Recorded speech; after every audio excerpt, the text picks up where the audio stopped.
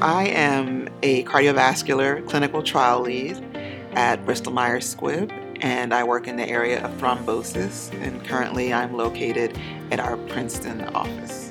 I came to WOCIP new to industry actually, and being a practicing cardiologist, this was a lot of new changes for me, but what I found in WOCIP was a very welcoming organization that has really allowed myself to have a really good experience as far as easing into the industry. The way I was actually introduced was through one of the co-founders of WOCIP, Charlotte Jones-Burton.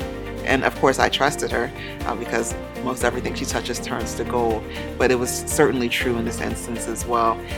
Just an amazing collection of women who are truly dedicated to progressing other women forward. And it's so powerful and inspiring. And after attending my first conference last year, I was definitely hooked. So if you're thinking about joining WOCIP, please join. Don't even think about it. Just go ahead and pull the trigger. It's one of the best decisions that you will ever make, just from the connections alone to other women who are having similar experiences as you and who are in a similar industry.